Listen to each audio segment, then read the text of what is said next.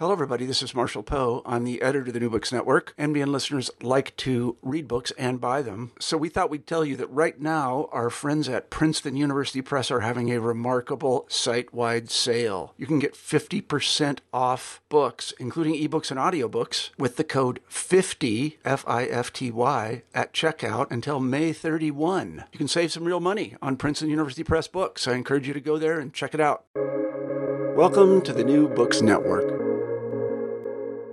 Welcome to the New Books Network. I'm Stephen Pimpare, host of the Public Policy Channel, and I am pleased today to welcome Richard McGahey, author of Unequaled Cities, Overcoming Anti-Urban Bias to Reduce Inequality in the United States, new from Columbia University Press. Rick, welcome. Good to have you with us here today. Great to be here. So why don't we start off by, I'm going to ask you to tell us just a little bit about yourself and your background and what it is that brought you to this particular project. Sure. I'm an urban economist with a lot of experience in public policy and philanthropic work. And what brought me to it was seeing the ways that mainstream urban economics gets some things right about cities, but gets an awful lot wrong. And so the book is an attempt to engage both with urban economics and see if we can make it a better, more relevant discipline, but also to provide advice to policymakers and the general public who want to know about cities. Can you tell folks just a little bit about the kinds of jobs you've held? Because I think that's relevant to the way that you're thinking about this. Sure. I've been a senior official at city, state, and the federal government. I was a deputy comptroller in New York City. In Washington, I worked both in Congress and in the executive branch. I was the staff director for the Joint Economic Committee of the Congress and economic advisor to Senator Edward Kennedy, assistant secretary of policy at the U.S. Labor Department. Then I was also a senior program officer and head of impact assessment for the Ford Foundation with a portfolio in urban areas. Terrific. So why don't we start with some really stupid basic stuff, right? So for folks who may not think about this stuff on a regular basis, what's the difference between, say, a city and a metropolitan area, and what is it that makes cities special or distinct? Yeah, you put your finger on a really important part of our discourse that's messed up about cities, which is that we interchangeably talk about cities as the core city within a metropolitan area, usually surrounded by suburbs, many of them hostile to the city, or we talk about the city itself, and they're not the same thing. The metro area corresponds roughly to, I think, the regional economy of a city, but the core city at its center is what anchors and drives economic prosperity and growth that the suburbs really depend on. So a lot of the book is around this tension between the things that, and there's one thing urban economics gets right, that cities are the hubs of innovation, progress, and growth, but ignores the distributional and pernicious and often racialized effects of our metropolitan form with suburbs and a central city. And what is it about cities that make them drivers in that way? They drive because they do a couple of things. Most prominently, they're the sources of innovation and growth. There's other growth things that you get from cities just by people crowding into them, and that puts customers near each other. But that sparks innovation. And I think in recent urban economics led by Edward Glaeser, in particular from Harvard, there's been, I think, a correct emphasis on cities as these hubs of innovation. That's where new ideas come from. That's where growth gets sparked. The book is full of stories about this. You think about the growth of the auto industry in Detroit. Detroit had two prior existing industries that mattered.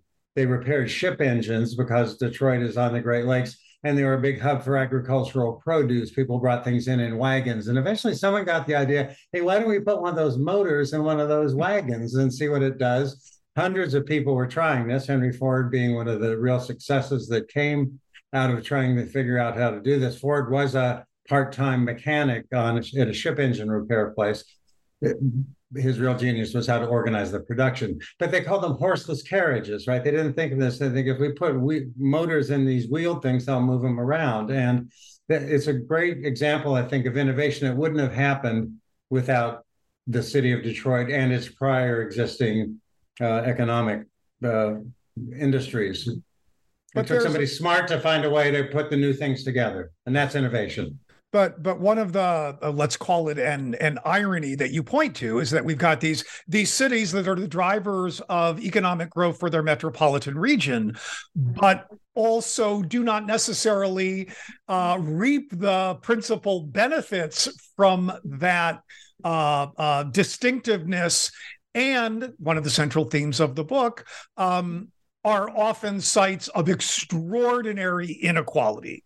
Yes. So can sort of talking at the general level, what should we know about that dynamic? What's going on there in general terms?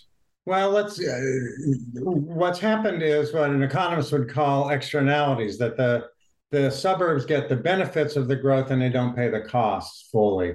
They have separate school districts, they have separate taxing districts, they're allowed to grow in that way. They're often racialized, and so you get racial segregation. They, through zoning, can prevent the building of multifamily housing, so you can't get apartment buildings or cheaper housing in the area. And then over time, hostility develops between the two sets politically.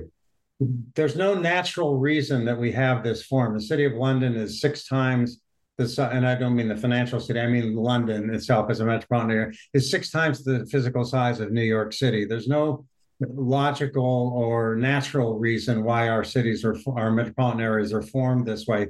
They're deliberate choices around policy, which often have, unfortunately, in the United States, a strong racial tinge to them. And as you point out, right, some of our very sort of foundational systems themselves build in not just that racial bias, but the regional bias as well. I mean, you know, sort of the representation of the Senate, and we can make a very long list here about the ways, right, in which we disadvantage those drivers of growth that are concentrations of people who are arguably not equitably represented in those decision-making institutions, right? That's right. And America has, as the book documents, a long-standing, this is not something that just happened with the growth of suburbs, this is a long-standing anti-urban bias. Thomas Jefferson considered them a pestilence. He once said that during a yellow fever epidemic in Philadelphia that, well, it might have some good effects, I'm paraphrasing, because it'll kill off a bunch of the people that live in the city. So there's been a strong anti-urban bias from the country's founding reflected in our governmental structures. Right. And we see that sort of really profoundly in like late 1800s, the late 19th century, just around as cities start to grow. We develop this rhetoric about the dangers of them, how unhealthy it is, right? We start to see the fresh air funds, right? The idea that in order for children to be healthy, they have to leave the city because the city itself is the danger and the source of all kinds of evils. Yeah, cities were not healthy places in the late 19th century, but we also had public health that invented, water and sewage in particular, overcame that. You don't have to go back to the 19th century without getting partisan here. Donald Trump, a feature of his campaign in 2016 is to call cities hellholes, horrible, crime-ridden, immigrant, disease-ridden hellholes that everyone should be scared of and stay away from. Yeah.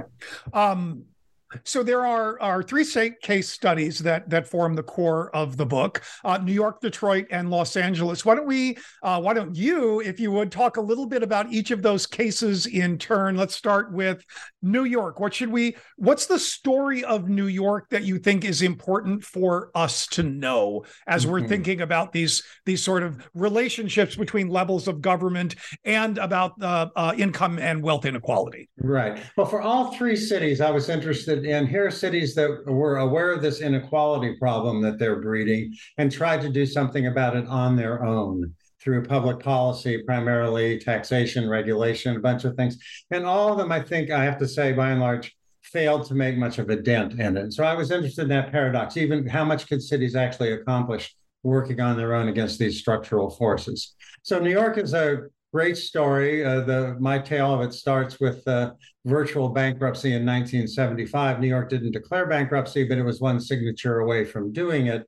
And it did that because its finances simply could not keep up with the social welfare expenditures that it wanted to maintain. And so it resorted to lots of budget skullduggery, moving things around, using operating expenses and capital expenses indiscriminately and not planning, and then it just got over leveraged. It couldn't handle the expenses that it had taken on its own, while its surrounding suburbs were growing very vigorous tax bases, property tax bases that New York City itself couldn't access. It couldn't access the schools that those property tax bases provided, and was constantly fighting with its state government. I think one of the things for the books that may surprise people is that I view state governments in the long run as hostile to cities. We can find places, California and others, where they seem pro-city, but by and large, state governments have been the enemies of cities, I think, particularly as they try and address inequality.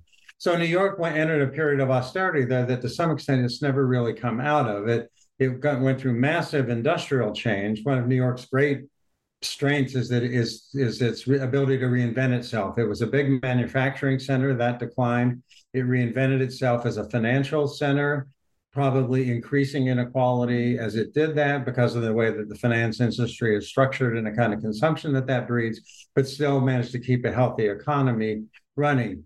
Mayor Bill de Blasio got elected on a tale of two cities fighting inequality. A lot of that was around policing and criminal justice and not so much on economics. If I have a criticism of New York's economics, and this will tee us up for Los Angeles, it's that it doesn't focus directly on these economic issues. It often tends to be about criminal justice, extremely important and extremely volatile, and housing costs, also important. But there's never been a coherent progressive movement around improving the quality of the economy. Let's hang there for just a moment, because why, right? Why? I mean, we've got, right, big blue city, right, as sort of liberal and progressive a place, arguably, as you would want to inhabit. All sorts of people working toward inclusive policies that would reduce inequality along economic lines, along racial lines, et cetera, et cetera. And yet they don't seem to be able to achieve progress. What's your explanation for that? What do you think is going on?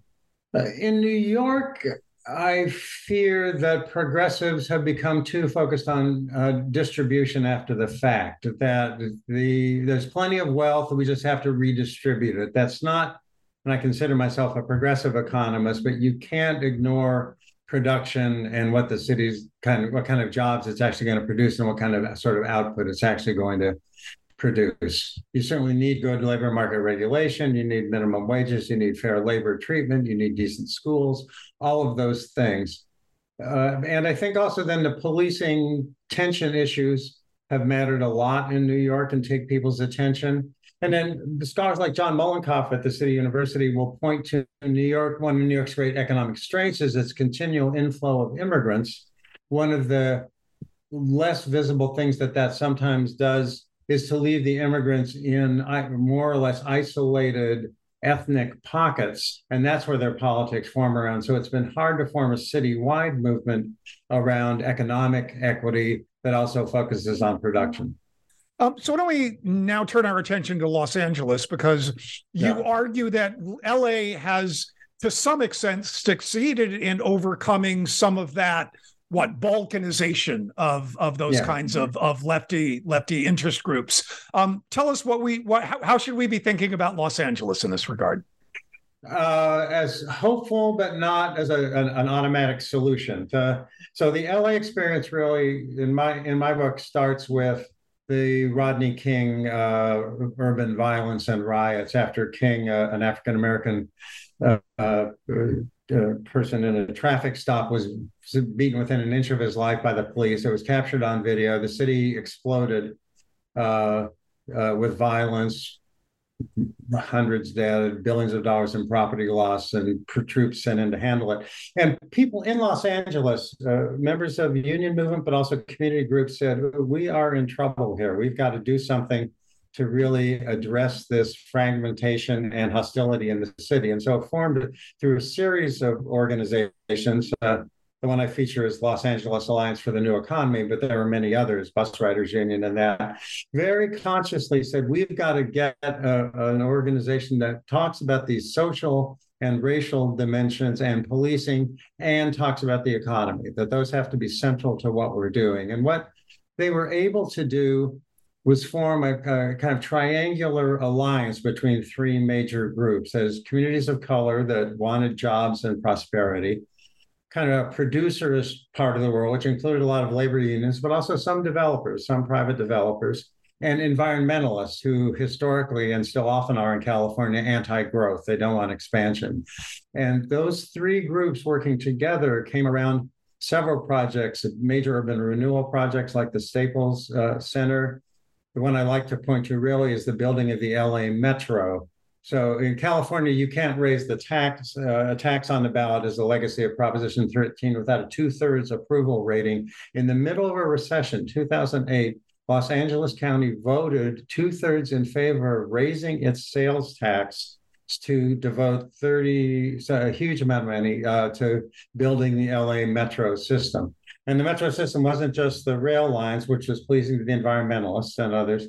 It also had strong labor agreements so that the jobs would be unionized. And the unions, in turn, made very conscious plans to include and diversify their workforce, to include a young minority, mostly men, who had been excluded from good jobs. So all three groups got something out of it, none of which they would have been able to get on their own. And that, to me, is the hopeful sign in Los Angeles. The structural factors on inequality make it hard for any one city to move the needle on the economy. But this ability to form coalitions and be effective politically and economically is the hopeful part of LA. So let's talk about Detroit. Yeah, it's like it feels, well, you tell me, it feels like that's the antithesis of hopeful, but tell me how you think about where Detroit has been, how it got to where it is. Yeah. I did foundation work for the Ford Foundation in Detroit, and there are so many people there that work hard and care about Detroit and are working at it that I feel I so admire what they try to do, but I do think Detroit is a case of when it goes wrong, it really goes wrong.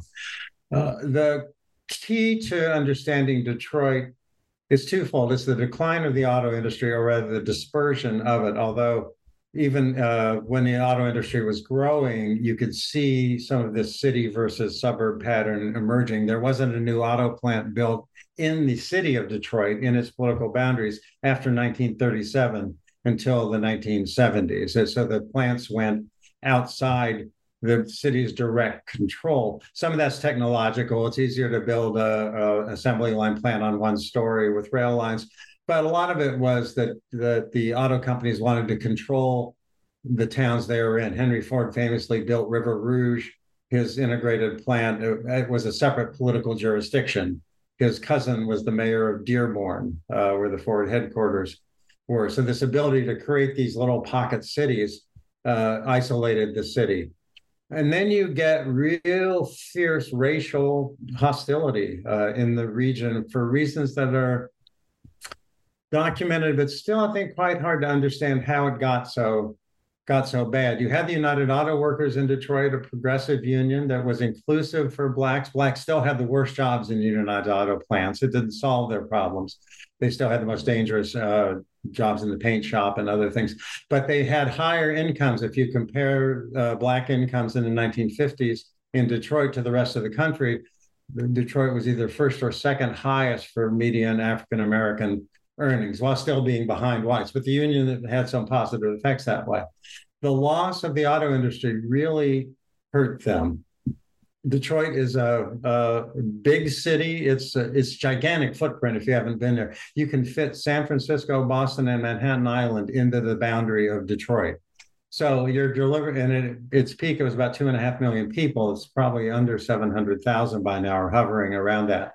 So the city, as the population declined, and had much more trouble just delivering basic services across that footprint: police, fire, sanitation, education, utilities.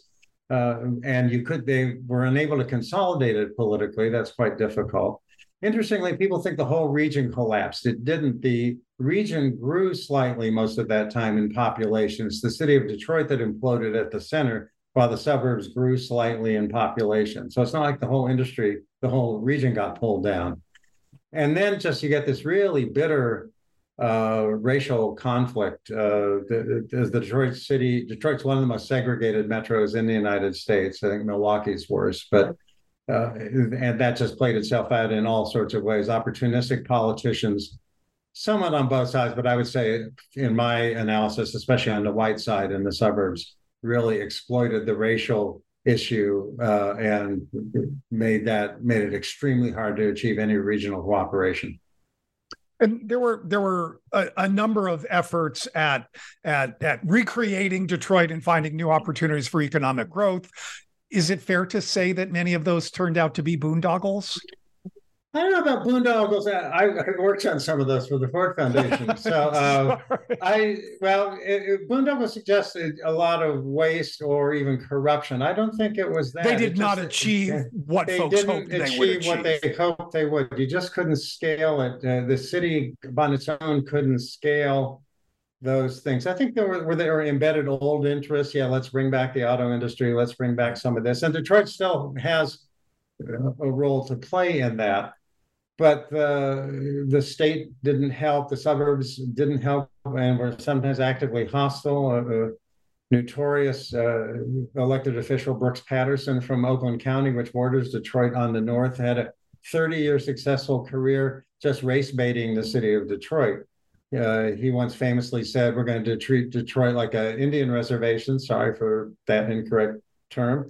We're going to put a fence around it and throw corn and blankets in over the fence. And this is one of the leading elected officials in the region who won with big margins. So was reelected after having said that. Yes, having said that, that's right. Yes. That's right. Yeah, and Patterson got his start fighting integration of the school systems in the metropolitan area, and a 5-4 Supreme Court decision said that this affected the whole country, but it was a Detroit-based decision that you couldn't bus kids out of the central city to suburban schools unless you had really direct, overt, clear statements about that they were doing it for racially discriminatory reasons, which they were, but they weren't stupid enough to have that on the roll. So it pushed all those problems back into the city. The city wasn't managed well. Its property tax base shrunk. And then you get this kind of downward spiral, right, leading to the largest municipal bankruptcy in American history. So what do we do about it, right? Is there, what can cities do? Is there a recipe for all three of these and other cities confronting similar problems? Are the problems unique to each location? What should cities be doing, either collectively or on a case-by-case basis? Yeah. There's some things they can do. They won't solve the whole problem. They should stop, and I think progressives in particular should stop fighting development. They should get things from development. Again, looking to the Los Angeles case, the Staples Center in Los Angeles pioneered the use of what are called community benefit agreements, where the organized community said, we have enough political muscle to stop your deal, but we want things from it. We want jobs, we want housing, we want parks. And if we can get those in enforceable deals, then we will help you with the development. If you compare that to New York's rejection of the Amazon second headquarters or the industry city deal, it was just like a no development stance. That's not going to help. A similar argument for housing. We need housing construction, as much of it affordable as possible, negotiate with developers, but an anti-development stance, it's just a pure redistribution stance, is not going to help these cities grow.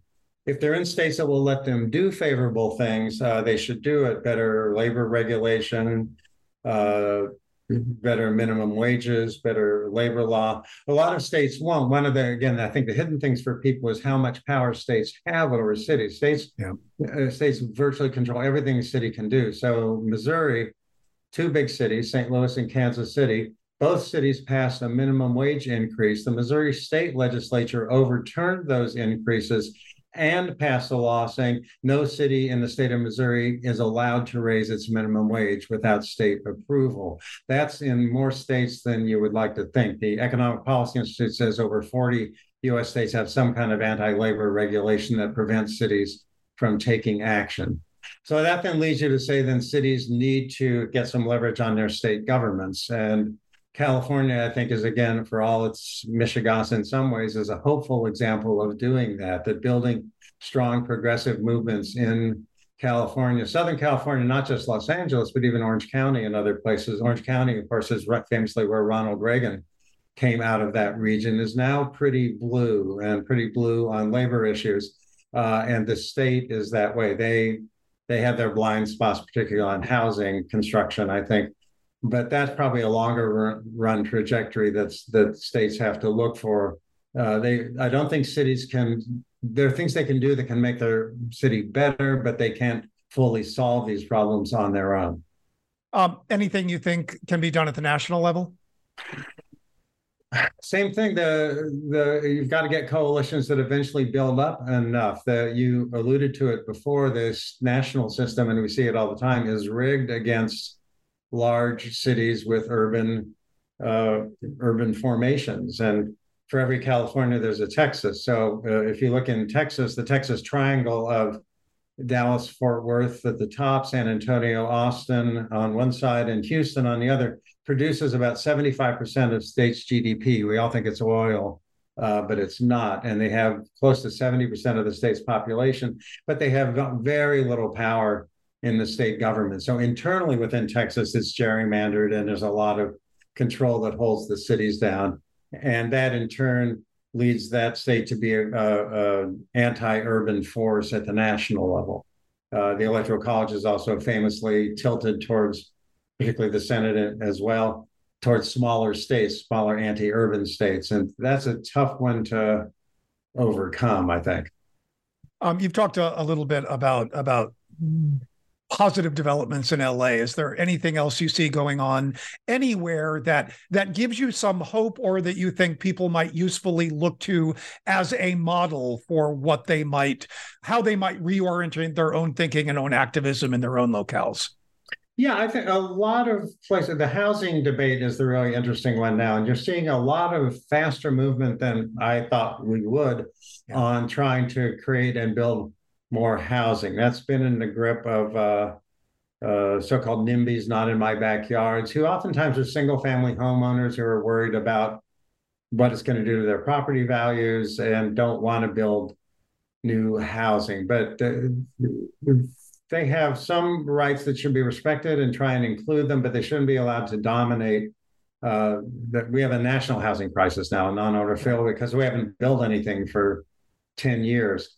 And I'm pleasantly surprised and somewhat hopeful that we'll move faster on these building issues. Because I do think with proper, sometimes progressives say, well, we can't, it's just all luxury housing, and none of that will trickle down to other housing. There's lots of good research that shows that increasing housing supply lowers rents. It lowers rents, and cities can be aggressive and say to developers, "Okay, we want a certain percentage of this to be affordable and locked in as affordable." And you see how far you can press that before the developer says it's not economically worthwhile. Right. I see that going on in a lot of states and cities now, and so that's very hopeful to me. I think. Oddly, an important thing for all city health and for our national economic health is really a push to get more immigrants back in. We've had a huge decline in immigration. Cities have been depopulating a little, but there's always people who move out of cities. We've usually repopulated them with immigrants. And between Trump's immigration policies and the effects of COVID, which closed the borders for a couple of years, it really cut off a lifeline to new urban growth. We want immigrants to come in, and they tend to go to cities. So pressing for better and growing immigration populations would help a lot. And then I think there's real strong movements towards equity in a variety of spaces, wages, housing, jobs, small business contracting. Those are valuable and I think can be done in ways that don't choke off economic growth. It's what mainstream economists would tell you they would do. But I think we can do a lot more on distributing the benefit, equitably distributing the benefits of economic growth to people who've been excluded. This is the Public Policy Channel of the New Books Network, and we have been speaking today with Rick McGahey about his new book, Unequal Cities, Overcoming Anti-Urban Bias to Reduce Inequality in the United States, from Columbia University Press. Rick, thank you so much for joining us today. Much appreciated. Yeah, thanks for having me.